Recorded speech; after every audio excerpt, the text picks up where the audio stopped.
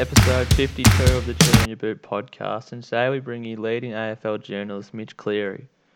Mitch has rose to prominence in the last few years with his work with the AFL media, namely co-hosting The Round So Far with Kane Corns. It was a very enjoyable chat, and we hope you enjoy it as much as we did. Before we get into another episode of the podcast, we'd like to remind you that this one is proudly sponsored by Kremlin. You can use the code BENM10, all in caps, for 10% off on all your clothing needs, so make sure you get onto that. Mitch, welcome to the Chill in Your Boot podcast. Thanks for joining us today. Thanks for having me, boys. It's fantastic to have you. We like to get a little bit of background about our guests, so tell us a bit about yourself and your childhood and where your passion for sport developed from. My passion for AFL probably started in the Ford stand at the Geelong Footy Club, being a member from the age of 6 or 7, going to watch the Cats when they were pretty much no good in the late 90s, early 2000s. And it's stayed with there for a long time. Played footy at the St Mary's Footy Club in Geelong for a long time, and quickly realised I wasn't going to be much good as a footballer, so needed to work out how I could stay involved for a long time. And I've always loved the media and newspapers and just consuming everything. Still remember being under 14 footy training 2006 when Mark Thompson was on his last legs as the Geelong Footy Club coach. They had an extraordinary board meeting. Our ground is next to the Geelong Footy Club, and still remember seeing all the cameras and the live TV broadcast trucks there for that meeting. He survived it and then went on to become probably one of the best coaches in Geelong Footy Club history. So funny how those things happen. And now I'm on the other side of things as one of those journos doing the doorstops and doing all those other things. And in your playing career, what position did you play? Do you like to snag a few goals or? I was a bit of like the slow wingman or the slow halfback that says you could probably read the play as my only good trait. But we were lucky enough to win a premiership on Cardinia Park, under 18 footy. So that's my claim to fame when it comes to footy. But didn't get a chance to do much else after that. Work quickly got consumed on the weekends and realised that there was a bit more to be had than just running around playing reserves level footy in the Geelong Footy League.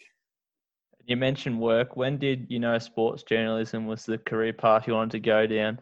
And you worked at the Geelong Advertiser in your teenage years. Was that where it developed from? Yeah, so there was a Hot Shots program when I was in year 10 so I went to St Joseph's College in Geelong. A program for year 10, 11, 12 and first year uni students to do a bit of 8-week workshop at the Geelong Addy. And I was lucky enough to put my hand up and got picked as part of that. Still, there's people I met in that course that have got jobs out of it. And it was just a bit of an eye-opener to what life was as a journo. And from there, just hassled them and got to write a bit of Geelong Footy League stuff. The first game, funnily enough, I reported on was a North Shore Lara game where Devon Smith made his debut and kicked 4 goals for Lara. And it's funny, I still bump into him when I'm at Essendon or before COVID times, and we have a bit of a laugh about that day. He's gone on to become a star at the Essendon Footy Club, and from there just did all the right things and kept trying to knock down doors to get opportunities, and always had a plan to want to be the best journal I could. So tried to move to Melbourne as quick as I could and landed at Croc Media, and now working at afl.com.au. And uni, where did you go and what did you study? So I did first year uni at Deakin University in Geelong. Given I was working a fair bit, playing footy still at that time. So I was one of those kids that was at uni for probably the bare minimum of what needed and left straight away. Tried to do as much as I could online like you boys are doing for school at the moment. But yeah, I only did a year there and then went part-time for a couple of years. I got my first full-time job at Croc Media at the age of 19. Just decided that uni full-time was a bit hard to manage. So sort of did a subject or two for a couple of years while I was just finding my feet with my job, but haven't touched it for a while. And who knows, may never again. It's always there in the background, but still got a few subjects to complete. And you mentioned you joined Croc Media in 2013, taking on some big roles. How did all that come about? So, so first year of uni, while I was doing that first year of full-time uni, sorry, I did mention I was working. I was playing footy still, but also doing a day a week of internship at Croc Media. That was under Damien Barrett and Craig Hutchison, who have been fantastic role models for me. So I was in at Croc Media, cutting audio, doing commercial credits and all sorts of things, trying to get a taste of it. And after that year, that's when I got my first full-time job. So the other part of that, Trade Radio, I'm not sure if you boys have heard much of that, the AFL Trade broadcast, that's done by Croc Media for the AFL website. So that was a great place to learn and get to know a few people, player managers and club list managers while I was just working it all out. So yeah, I was able to get a bit out of that. And you mentioned radio, you've done a lot of that, but also a lot of on-screen stuff now for the AFL.com. What's your preference? It's a good question. They're just so different. You walk into a radio studio and it's probably less prep. You sort of have a basic running sheet, but you go in there and just chat and it could go anywhere. TV is a lot more scripted and structured and everything sort of runs to time. Radio does too, but it can sort of go in different ways. I don't know, probably radio allows you to tell a story a bit better, and you can be reading your notes and you can be texting. You know, still there's some times when you're texting and reading stuff on the fly while you're speaking. It's a bit more open that way, and the on-screen stuff is awesome and still getting my head around that. But they're both pretty different. And you won the Clinton Grivers Rising Star Award in 2014. Must have been pleasing to receive recognition for your rapid rise up the ranks in the industry. Yeah, that was pretty cool. I still remember Caroline Wilson handing me the award in front of a big room at the MCG. I'd just turned 21, and that was pretty awesome with some of the people in the room that night. And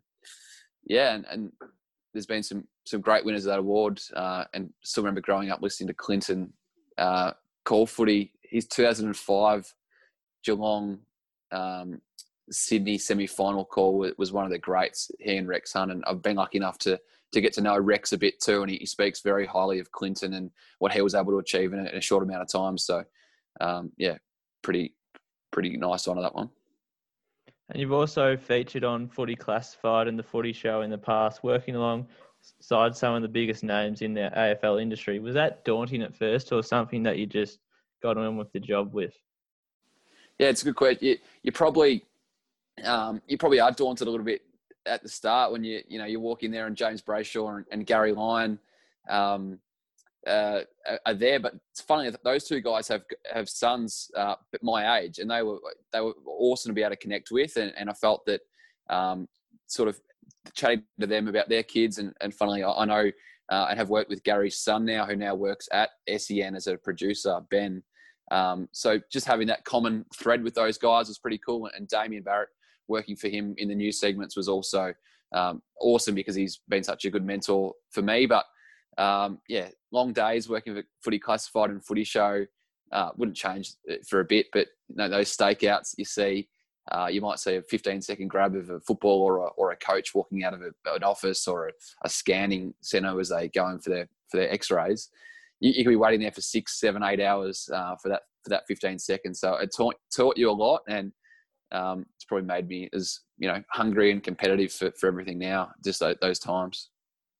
And in 2018, you made the move to AFL Media. How tough a decision was it to leave Croc Media, and what prompted that move? Yeah, Croc Media has so much to offer, and that was one of the most brilliant things about working there. Radio, TV, I did a lot of producing there as well. So the AFL just was an option for me to focus full-time on being a journo, and I wanted to see how I could go in that, just nailing down on one thing, being a footy journo. And I've still got some awesome mates at Croc Media, and still work with them actually. You boys would probably know from the regional areas that the AFL Nation broadcasts, worked on that last year in 2019, all around the country, as a boundary rider and doing news segments. And that was pretty cool. So to stay involved with there. So hopefully they've, I've still got some good mates there, and they've they all appreciate what I've done to this point. And you co-host the round so far with Kane Corns. Can you give us an insight into that? And is there much preparation that goes into it? Because it obviously has to be, I suppose, a pretty quick process being in between the middle of a round. Yeah, so the last Saturday night game usually finishes 10 o'clock-ish on the Saturday night, and we try and record within an hour of that going up. It takes an hour or so for it to filter through and go online, but you try and grab a few people before they go to bed on the Saturday night. But the biggest audience is on that Sunday morning when people might not have been watching footy, or they've been at local footy, or who knows where they've been. So it's just trying to give a good wrap to everything that's happened on the Friday and Saturday, and even now we're seeing Wednesday or Thursday games we chat about, given the different nature of this season.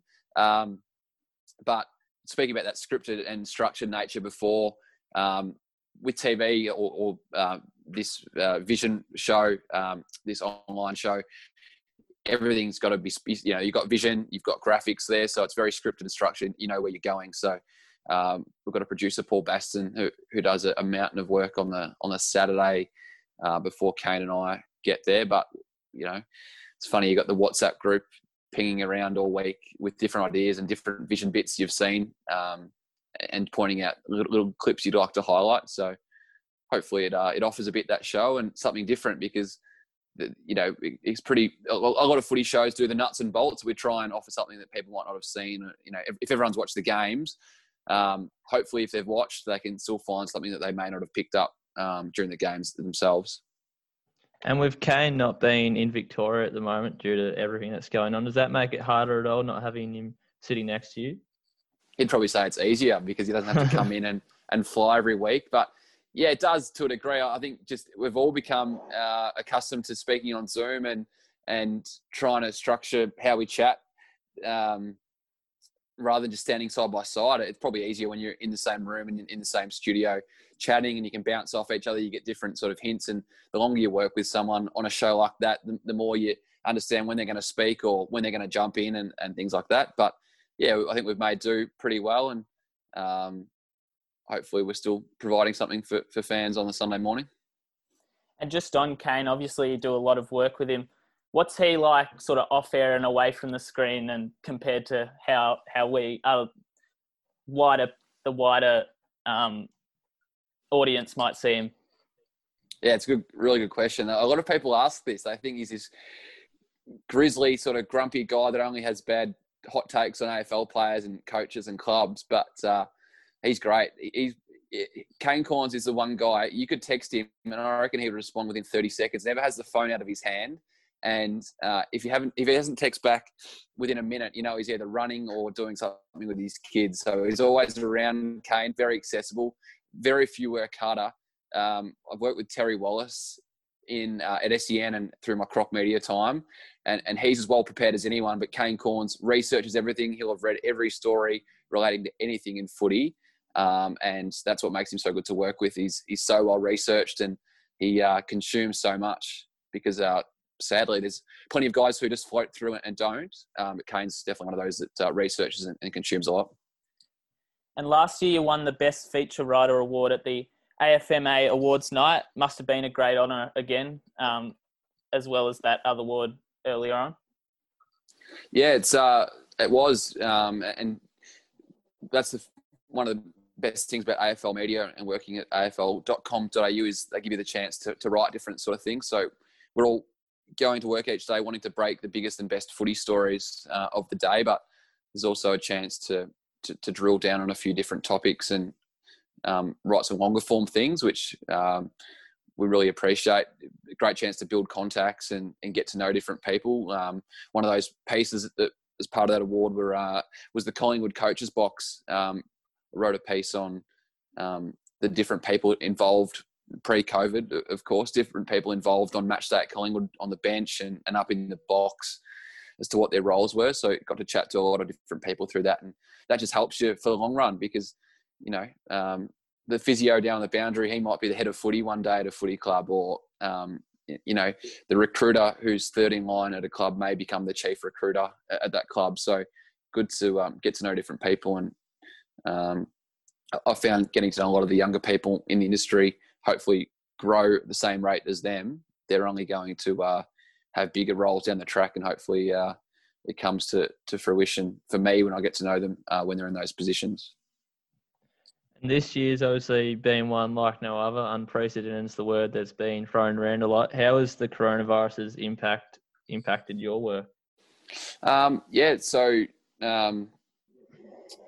we're just in the middle of a restructure at the moment at the AFL. So I'm sure you guys would have seen, unfortunately, a lot of positions, but not only at AFL, but clubs have had to downsize, and that's just the way of the world at the moment. So I think it just shows we're all working from home and having to do different things. So everything's different, but everyone's working through and working just as hard to keep people up to date with footy news. So hopefully we can keep people posted as best we can.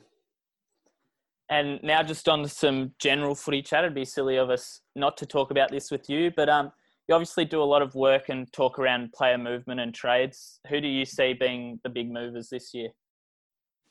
Yeah, Joe Danaher is interesting. So we're recording this early September. I can't see him having come to a decision for the end of September or anytime soon. I think he's going to be the big fish and one of the big dominoes, because if he leaves Essendon, then they go and target another key forward. Do they go for Ben Brown? Do they look at Peter Wright from the Gold Coast? So I think he's a big fish and a big part to play. Jeremy Cameron, of course, still expecting him to sign, but it's just dragging on a little bit longer and longer. And he did tell us in July that he was going to re-sign soon, Jezza. So we're waiting for that. Brad Crouch at the Crows, got a few suitors in him. Jordan Agoe still hasn't signed.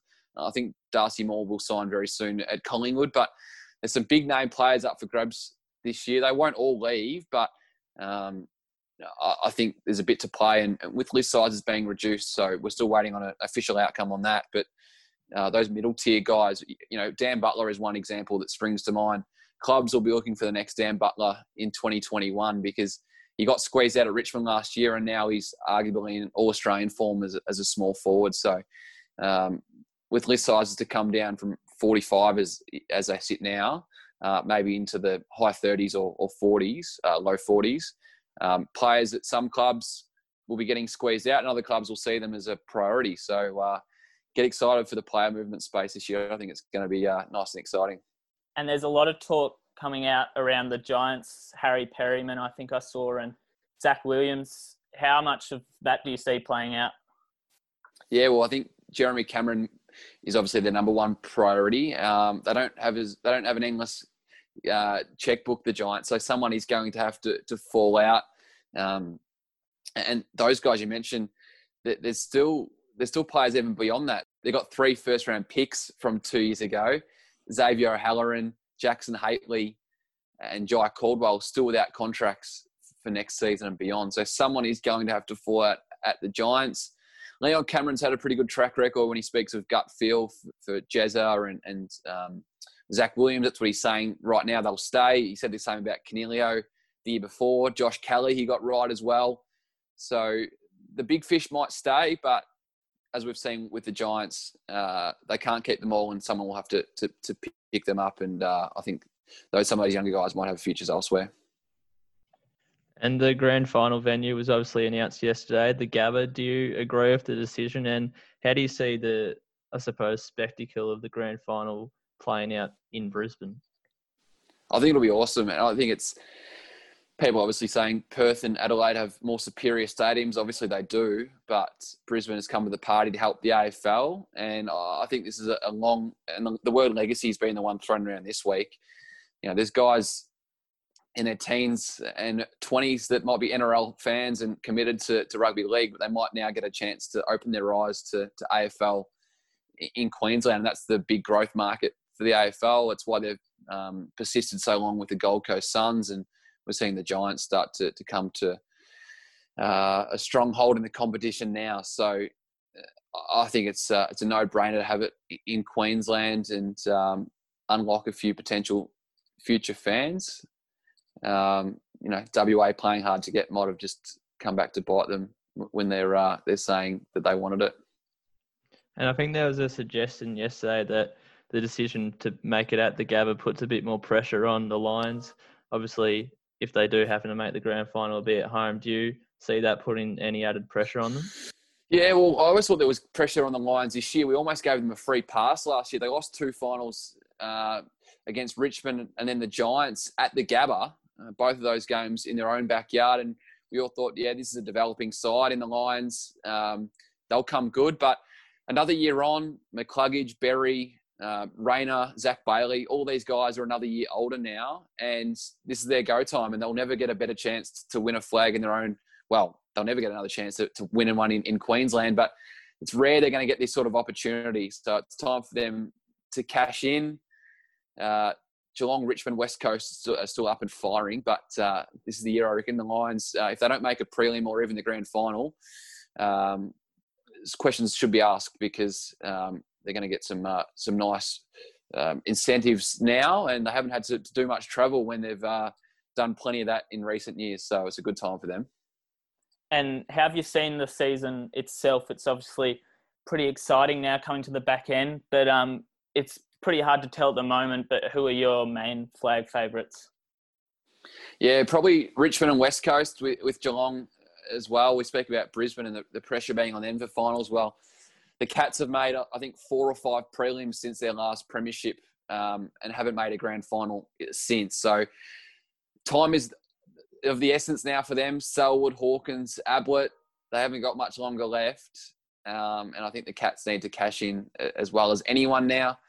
But it's a great end of the season because every game means something. 17 games, although it's going to be unlikely we ever see it again, given the TV rights deal and how much each game is worth in the 22-game season. The 17 games have been a nice change-up and made every game mean something, and the end of the year is going to be pretty super to watch. And Richmond in the news today, how do you see that affecting the rest of their season? Yeah, it's just obviously both players, Sydney Stack and Callum Coleman-Jones, we're speaking now. We'll get real specific. Just after 4 o'clock, the findings haven't been handed out. I saw the Queensland Premier, Anastasia Palaszczuk, speak earlier this afternoon saying she expects them to be sent home. And given how in tight the AFL have been with the Queensland government, you'd expect that would be the way it goes. It's just another unneeded misdemeanor for Richmond this year. They've had a couple now, and it's the last thing they need to be doing. But they have proven that they've been able to go on a nice win streak with plenty going on behind the scenes. So if Stack and Coleman-Jones do indeed get sent home, maybe it sharpens their focus a bit, and that AFL side can get back to doing what it does best and moving the ball at speed and winning big games of footy. And obviously the nature of this season, having multiple games during the week, has probably impacted the quality of the game. Do you see that as a real issue going forward, or just something for this season?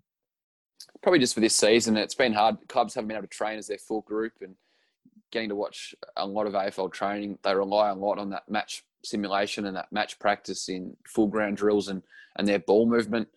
Teams are struggling to score.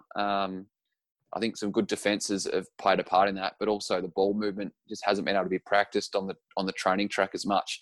You know, in a normal AFL season, you'd have teams on 6, 7 and 8 day breaks, and they'd get a chance to review properly and then plan for the team ahead.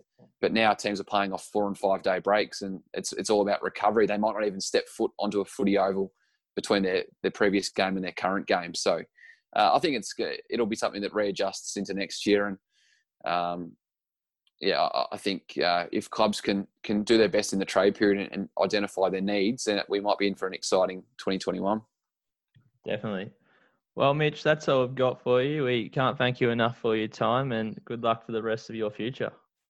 Just want to ask you boys one question. Where do you want to be in years to come? Obviously, you've got an interest in sports journalism. Where do you see yourselves and the futures of your careers?